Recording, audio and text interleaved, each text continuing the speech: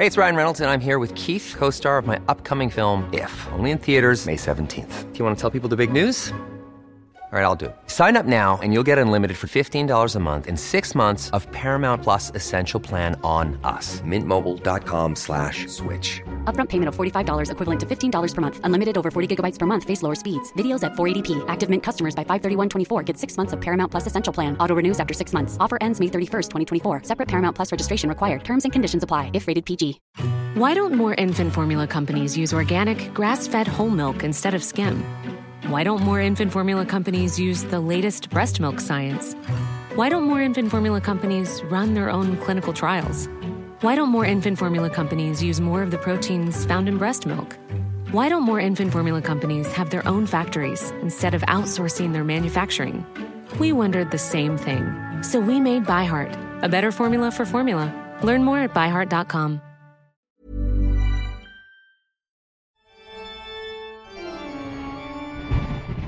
In Japanese culture, water harbours the essence of ghosts. It acts as a portal to the other side through lakes, rivers, and even bathwater. Among the murky depths of Japan's waters lives a creature who is believed to help humans or cause them great harm if they tread too close. Welcome back to Paranormal Activity with me, Yvette Fielding, and this week we're looking into the mysterious creature in Japanese folklore known as the Kappa.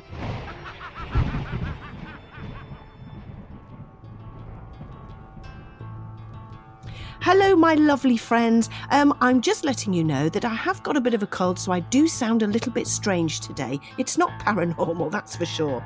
Well, as always, we kick things off with this week's fact or fiction and listen for the answer at the end. The name Kappa, spelled K-A-P-P-A, comes from the small indent on their heads, these creatures' heads, and it looks similar to a cap. Is this fact or fiction? Find out at the end of the show. Deep in the waters of Japan lives the Kappas. They're known as a type of kami, the Japanese term for deity, divinity or spirit, and they're about the size of a 10-year-old child, and appearance-wise they're something between a monkey and a fish.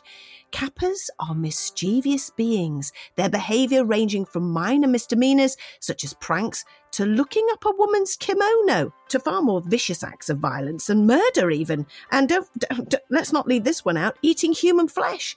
Their killing method of choice is, naturally, of course, drowning, and they wait for the riverbed for their victims and bide their time until an unsuspecting person, child or animal walks past. Though they can be formidable and menacing, they can also act amicably towards humans, especially if there's something in it for them. The precise origins of this legend are unclear. Depictions of Kappas can be traced back to the Edo period in Japan from 1603 to 1867. Hokusai, the artist behind the famous Great Wave woodblock print, depicted this creature in one of his now famous pieces of art. Kappas have appeared in Japanese prints, tapestries, scrolls and statues for centuries, staking their claim in Japanese culture. Appearance-wise, Kappas are roughly humanoid in form. They're said to be the size of a child, clumsy on land, but thrive in summer waters. Typically, their skin is greenish in colour, either slimy or scaly, with webbed hands and feet, with a turtle-like carapace on their back. They have 3 anuses, which allow them to pass 3 times as much gas as humans. I tell you what, I didn't think I'd be saying that today. Despite their small stature, they are physically stronger than a grown man. They smell like and can swim like fish. And according to accounts, a Kappa's arms are connected to each other through the torso and can slide from one side to the other. The cucumber is thought to be the Kappa's favourite meal, and at festivals, offerings of cucumber are frequently made to Kappas. There are signs which depict the danger of the Kappa for Japanese children, similar to warnings of drowning hazards near lakes and rivers. The Kappa, in this sense, is not dissimilar to old wives' tales which exist to scare children into behaving and not getting into too much trouble. And I'm looking at a couple of the signs here, and they are funny and quite gruesome. There's a Kappa, its head's coming out of the water. It's a sign on a just in front of a pond, and the Kappa's coming out. Looks a little bit like the Grinch, to be honest. And then there's this red cap on top of its head, and it looks like this creature's about to eat you. You wouldn't go near that. You'd be too scared to death as a child. During the Edo period in Edo or Old Tokyo, there was a tradition where people write the names of their family members on cucumbers and send them afloat into the streams to placate the Kappas and prevent their family from coming to harm in the streams. Safeguarding measures also included eating a cucumber before swimming for protection from the Kappa, but other regions believe this might guarantee an attack. Kappas are great at wrestling. My goodness, is there no end to this creature's talents? Another characteristic which makes them formidable opponents. This is how they lure you in effectively, by staying close and undetected by the riverbed, then pulling you down with the force of a grown man. What happens next? Again, such an old legend has variations. Some say they will drink your blood, eat your liver, or gain power by taking your shirakodama, a mythical ball said to contain the soul.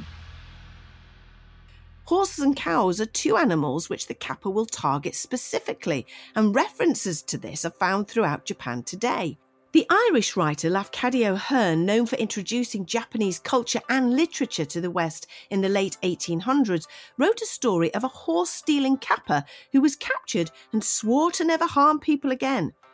So, with all the antagonistic qualities of a Kappa, its immense strength, camouflage, and sinister motives, how do you go about fending it off long enough to make a lucky escape or defeat it for good? It was believed that escape was incredibly unlikely when confronted with a Kappa. But, as they're obsessed with politeness, if a person makes a deep bow, it will return the gesture. This results in the Kappa spilling the water held on its head, which grants it supernatural powers and its source of life. The Kappa will stay frozen in that bowing position until its head is refilled with water from the river in which it lives.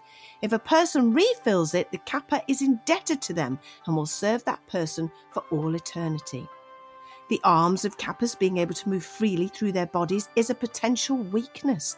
If an arm is successfully detached from a Kappa, they will perform favours or share knowledge in exchange for its return. Another method of defeat involves shogi or sumo wrestling. They will sometimes challenge a human being to wrestle or engage in other tests of skill. But don't worry, you don't have to be a strong wrestler to beat them. You need to spill the water from their head. Well, of course. One Japanese folktale mentions a farmer who promises his daughter's hand in marriage to a Kappa in return for the irrigation of his land. The farmer's daughter then asks the Kappa to submerge gourds in water. Kappas are incredibly averse to gourd, as some sort of vegetable, I think, as well as iron, sesame and ginger. The Kappa fails their task and retreats, saving the farmer's daughter from marriage. There are shrines across Japan which appease the Kappas, acknowledging them as a water deity and placating the Kappa in order to obtain a good harvest. Some of these festivals still take place today. And if you're looking to investigate this mythical creature, or perhaps you just want to visit Japan, there's a couple of places you need to put on your list. First is the waters of Tono in the Iwate Prefecture. There is a Buddhist temple here featuring dog statues with the same dip on their heads as the Kappas. And it's said that these statues are dedicated to the Kappa, who, according to legend, helped extinguish a fire at the temple. Another Buddhist temple in the Asakusa district of Tokyo is said to house a mummified arm of a Kappa, placed there in 1818 towards the end of the Edo period. Kunio Yanagita, author of the Tono Monogatari, the Japanese equivalent of the Brothers Grimm fairy tales, has recorded women from the late Edo period believing that they were accosted and even impregnated by Kappas. Their offerings were said to be repulsive to behold and were generally buried. These beings have been noticed in other cultures as well. Loose Lips, the podcast where we give our expert, not so expert advice. Join us as we figure life out one episode at a time. Yeah, you don't want them break dancing in the middle of Wetherspoons, do you really? A tanned ankle, no socks, boat shoes, so they have like a partially tanned foot. So you got through it? Yeah, well, I mean, we're not together now. But... Oh, well, yeah, there is that. Gotta say, I'm furious. High five yourself, boom. Whoop, another life saved, you know? Find us wherever you got this podcast. Just search Loose Lips for weekly topics and some seriously juicy listener dilemmas. Small details are big surfaces. Tight corners are odd shapes. Flat, rounded, textured, or tall. Whatever your next project, there's a spray paint pattern that's just right. Because Rust-Oleum's new Custom Spray 5-in-1 gives you control with 5 different spray patterns. So you can tackle nooks, crannies, edges, and curves without worrying about drips, runs, uneven coverage, or anything else. Custom Spray 5-in-1. Only from Rust-Oleum. Hiring for your small business? If you're not looking for professionals on LinkedIn, you're looking in the wrong place. That's like looking for your car keys in a fish tank. LinkedIn helps you hire professionals you can't find anywhere else, even those who aren't actively searching for a new job but might be open to the perfect role. In a given month, over 70% of LinkedIn users don't even visit other leading job sites. So start looking in the right place. With LinkedIn, you can hire professionals like a professional. Post your free job on linkedin.com/people today. Hey there, it's Michelle Norris. I'm host of a podcast called Your Mama's Kitchen. When I travel, I'm usually looking for a way to find a taste of home when I'm not at home. And one of the things I love to do when I am at home is entertain. And Airbnb allows me to do that. When I was in California recently, I rented a house that had a great kitchen. And when we were sitting around the table, we were all thinking, we're in someone else's house. Someone could be in all of our homes as well. If you have a home, but you're not always at home, you have an Airbnb. Your home might be worth more than you think. Find out how much at airbnb.com/host.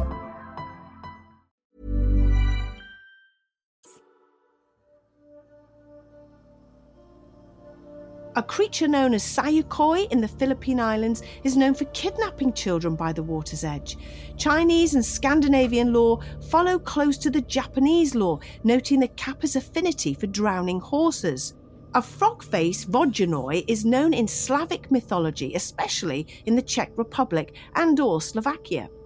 These creatures certainly seem like the stuff of folklore, mischievous little water goblins, and you can see them all around Japan in the modern age, on signs by bodies of water to prevent children from jumping in and drowning themselves.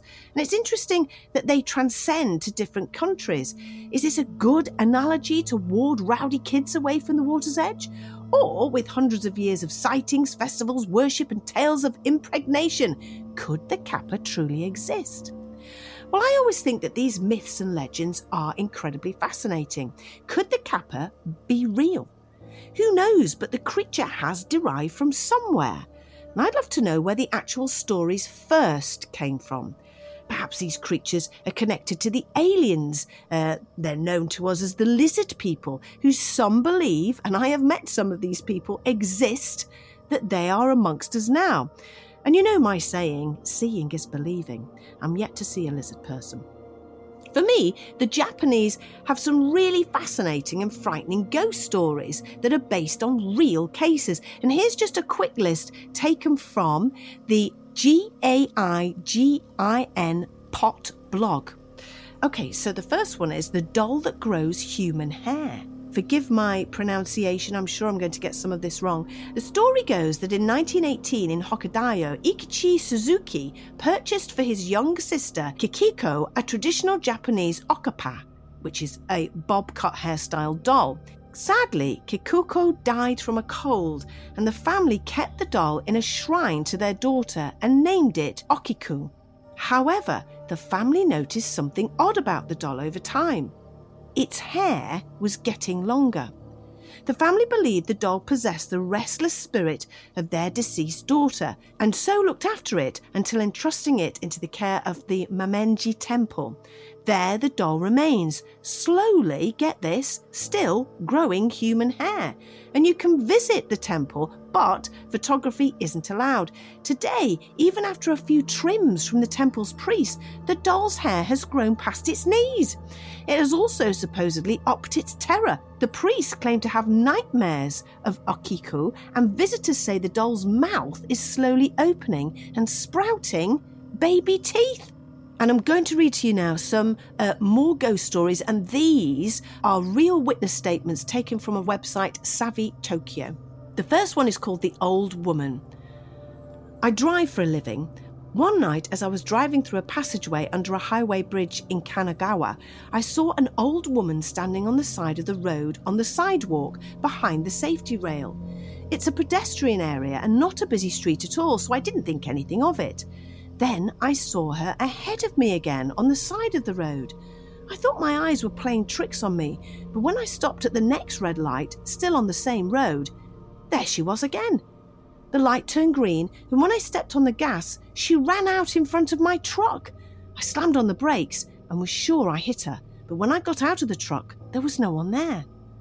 Down the street from there, I found an old sign from the police asking for information regarding a hit-and-run accident, but I was too afraid to call and ask it if it was about an old woman. This next tale is ghost hunting gone wrong. Back in my university days, my mates and I decided to head up to the Tokohu region to check out this so-called haunted hotel. Everything up until we got near the hotel was completely normal, but after we'd parked and walked towards the location, things started getting weird. We had flashlights and were wandering around the building when it suddenly became very quiet. There weren't even any crickets. It was also much darker than we'd thought. Rural Tohoku isn't as well lit as Tokyo to begin with, but there weren't any lights from the highway that we could see. We walked through the entire hotel and grounds, didn't see any ghosts or anything all that was odd to be honest, and decided to leave. But we couldn't find the car. It was supposed to be parked in this clearing a few hundred metres from the hotel, but there was no sign that we'd even driven into the area.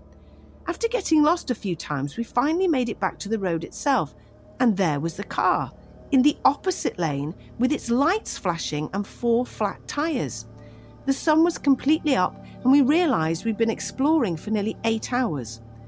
One friend said it was aliens. The only thing I know is I walked into the woods before midnight with a full phone battery and walked out with them after what felt like no more than 2 hours to the early morning with a complete dead phone. The next story is Bad Apartment. I live in a 5-storey apartment building in downtown Nagoya. It's not a new building, but it's not a dump either. Rent is pretty cheap and it's well maintained, but otherwise unremarkable. I live in an N unit and thought my only neighbour was horrible. The first week I lived there, they would bang on the wall constantly. I know I was noisy when I moved in and was putting my furniture together, but come on. I thought they'd chill out after I had my place sorted, but no such luck. I dealt with it for a month, but then the smell started. It just smelled so wrong in there, like old garbage and human waste. I caved and called the building management company, who said they'd look into it. They called back and told me that the apartment had been empty since before I moved in. I told them about seeing the door partially open once or twice, thinking it might be a squatter, so they sent someone out. The staff and a cop knock on the door, head in and find absolutely nothing. It was spotless. No garbage anywhere, no signs anyone had been living there whatsoever. It didn't smell either. So what was all that? I start talking to the lady who cleans the apartment building, and she tells me my apartment was a jikobukin. Turns out the tenant before the last one was an old guy who died half in the bedroom closet. He'd fallen and banged on the wall for help, but the old neighbours were on vacation and he'd eventually starved there. All the banging, the smells were coming from my own place the whole time. I still lived there because, as I said, it was cheap, and so long as I leave the closet door open, I don't have any issues with banging or bad smells. Well, we've had a message here from Hannah, the science teacher I met at Shrewsbury Prison back in August, and she has a few ideas about how we could record paranormal data. Hi, Yvette. Thank you so much for responding to my message on the December listener special. Jess and I were very excited and very, very excited that you could remember who we were. And so I've been giving the idea of investigating the knocking phenomena a bit of thought. And it would be really, really good to get some objective data on the phenomenon. It would be really fascinating to use some sort of, I don't know, like a vibration meter or measuring equipment to gather data on the knocking and then compare it to somebody knocking on the wall or the floor, because the knocking phenomena is such a distinctive, diffuse, internal kind of noise. I've never heard anything like it. And I would imagine that there would be a massive amount of difference between data from somebody knocking on the wall, either side of the wall or on the ceiling or on the floor, and the data that comes from the knocking phenomenon. I mean, obviously you'd need controls in place, but they could be done. I was also giving some thought to this additional phenomena that different people in the same room hear it in different places. So I had a little look, and maybe a directional microphone could generate some of the data. Now, once you've got objective data, then you can do all kind of statistical analysis on it to actually show that there is a difference. There's so much mileage in all the different ways that you could look into the phenomena, and especially as you seem to be some sort of conduit for it, and it happens so regularly with you. I'm sure there must be some fellow listeners out there in podcast land who could lend some expertise into like the equipment that we would need to do this. I also think it would be really, really cool to get you to a location that you don't know about and to test it there, because then obviously that's a really cool control to show that there is no rigging of it, that it's happening spontaneously. So very, very, very best wishes. Look forward to hearing from you. I'm very excited about this. Take care, Hannah. Hi, Hannah. I love the thought that you've been really thinking about this. Come on, let's do it. Yes, if you're happy to help out, that would be so fabulous. And funnily enough, even our two tech chaps on the theatre tour that we're currently doing have placed a very sensitive microphone onto the stage. And the audience can now hear the tapping and knocking clearly from the stage and all around us, and that this sensitive microphone is picking up. It's absolutely amazing to hear. And wooden structures seem to get the better results, although we still do get the sounds through stone and even water. Did I ever tell you about the time I was having a bath and put my head under the water and I could hear knocking? I think I did. It's crazy, isn't it? So a location with wooden floorboards would be fab. Let me know what you think, Hannah. And big hugs and lots of love to you and Jess.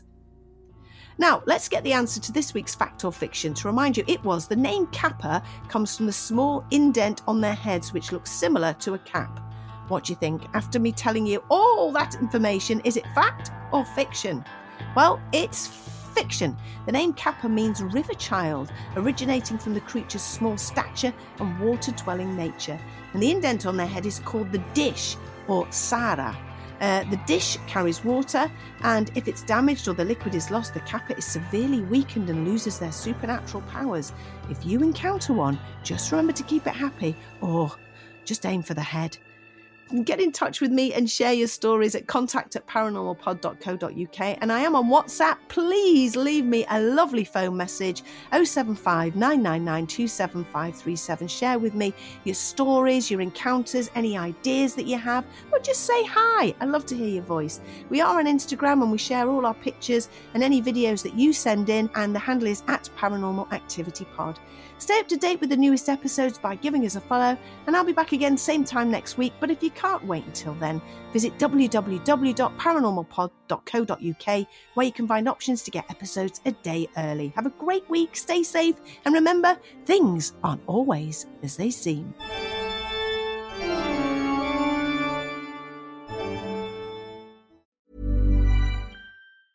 Small details are big surfaces. Tight corners are odd shapes. Flat, rounded, textured, or tall. Whatever your next project, there's a spray paint pattern that's just right. Because Rust-Oleum's new Custom Spray 5-in-1 gives you control with 5 different spray patterns.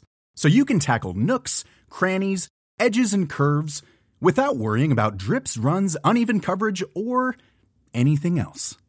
Custom Spray 5-in-1. Only from Rust-Oleum. Why don't more infant formula companies use organic, grass-fed whole milk instead of skim? Why don't more infant formula companies use the latest breast milk science? Why don't more infant formula companies run their own clinical trials? Why don't more infant formula companies use more of the proteins found in breast milk? Why don't more infant formula companies have their own factories instead of outsourcing their manufacturing? We wondered the same thing. So we made ByHeart, a better formula for formula. Learn more at byheart.com. Hey, it's Paige DeSorbo from Giggly Squad. High quality fashion without the price tag. Say hello to Quince. I'm snagging high-end essentials like cozy cashmere sweaters, sleek leather jackets, fine jewelry, and so much more. With Quince being 50 to 80% less than similar brands. And they partner with factories that prioritize safe, ethical, and responsible manufacturing. I love that. Luxury quality within reach. Go to quince.com/style to get free shipping and 365-day returns on your next order. Quince.com/style.